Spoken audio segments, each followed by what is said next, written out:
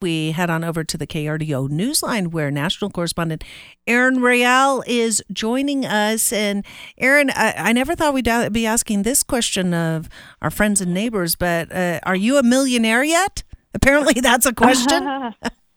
Yeah, that's the question, because many 401k holders are after 2023. We saw the stock market rally, inflation was beginning to ease, and as a result, Fidelity 401k Investments, which is the largest manager of 401k plans in the U.S., say that 20% increase in the third quarter is what they saw for 401k millionaires. A lot of people became millionaires. The NASDAQ was up 43% to close out the year. The Dow up more than 13%, and the S&P up 24%. All of this added to good numbers for people's 401ks. Wow. I remember, though, because people who live by the stock market can also die by the stock market. I remember back in the day, prior to the dot-com bust, that a number of coworkers, they thought they were getting ready to retire at 30 and 40 because they had done so well with just picking stocks, and investing in the stock market. And then unfortunately that crash wiped out their savings. Yeah, it happens. Listen, it's a gamble. It's gambling, just a strategic form of it. But it is, and that's why you want a diverse portfolio, because something will fall, something will rise. It's just the way the world works. And if you have time and you hold on, this is what compound interest does and why 401k plans work. If you're 20-something and you start putting money in, compound interest is powerful. It's what makes rich people richer. Don't touch it. Wait, because it will go up and down. But long term, it's going to go really up. So if you look at the Dow, essentially, we're looking at, I believe it's like around 38,000 right now. If you look at that in the 90s, it's around 5,000. There you have it. If you just play the game and wait, it's going to work. And compound interest is powerful, which is why you don't want to tap your 401k if you don't have to, because it really is something you want to hold on to. And again, when you're in your 20s, no, of course, you don't think about putting 5% away for retirement 60. You want to go to spring break. I get it. But Fort Lauderdale. Yeah, exactly. If you do, you could be a millionaire. Mm-hmm.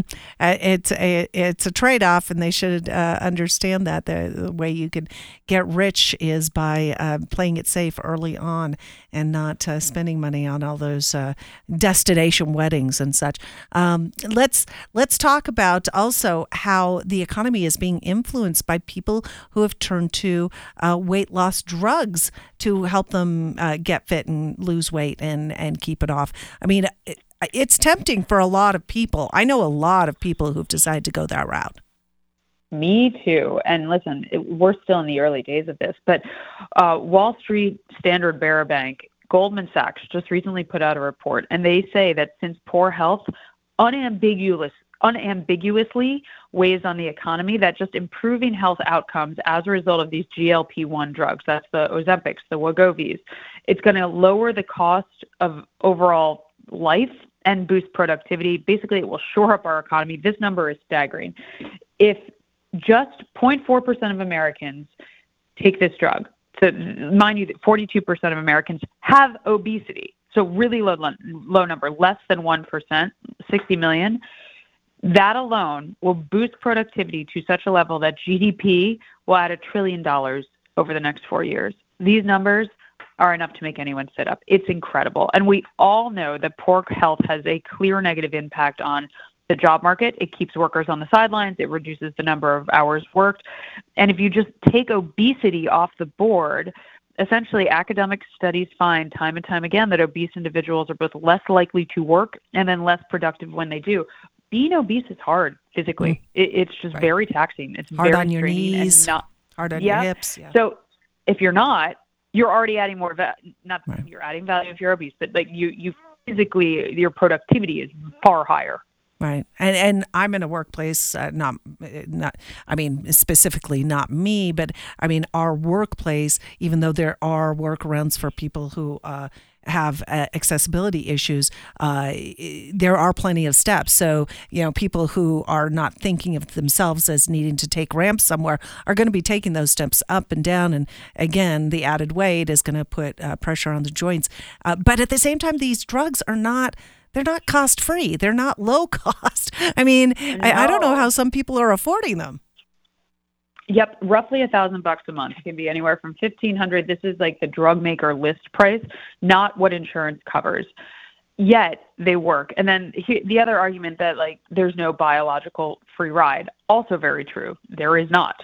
But we do know that the negative health consequences of being obese are such that as of today, the health side effects of these GLP-1 drugs are far less and the upside far better than being obese. Obesity will kill you eventually with knock-on effects. So just taking, again, that one off the board, there's a lot of value add to not only the economy, but to a human's life. Yeah. And isn't it funny how the public opinion has changed? Because I think a couple of years ago, it felt like that was a cheat, to lose your weight from that. And now that stigma has completely, it feels like, evaporated. And people are embracing it because, like you said, it does work and it avoids other larger problems if that is your choice. I wish we had more time. Erin Real, always fun to break things down with you. Have a great day.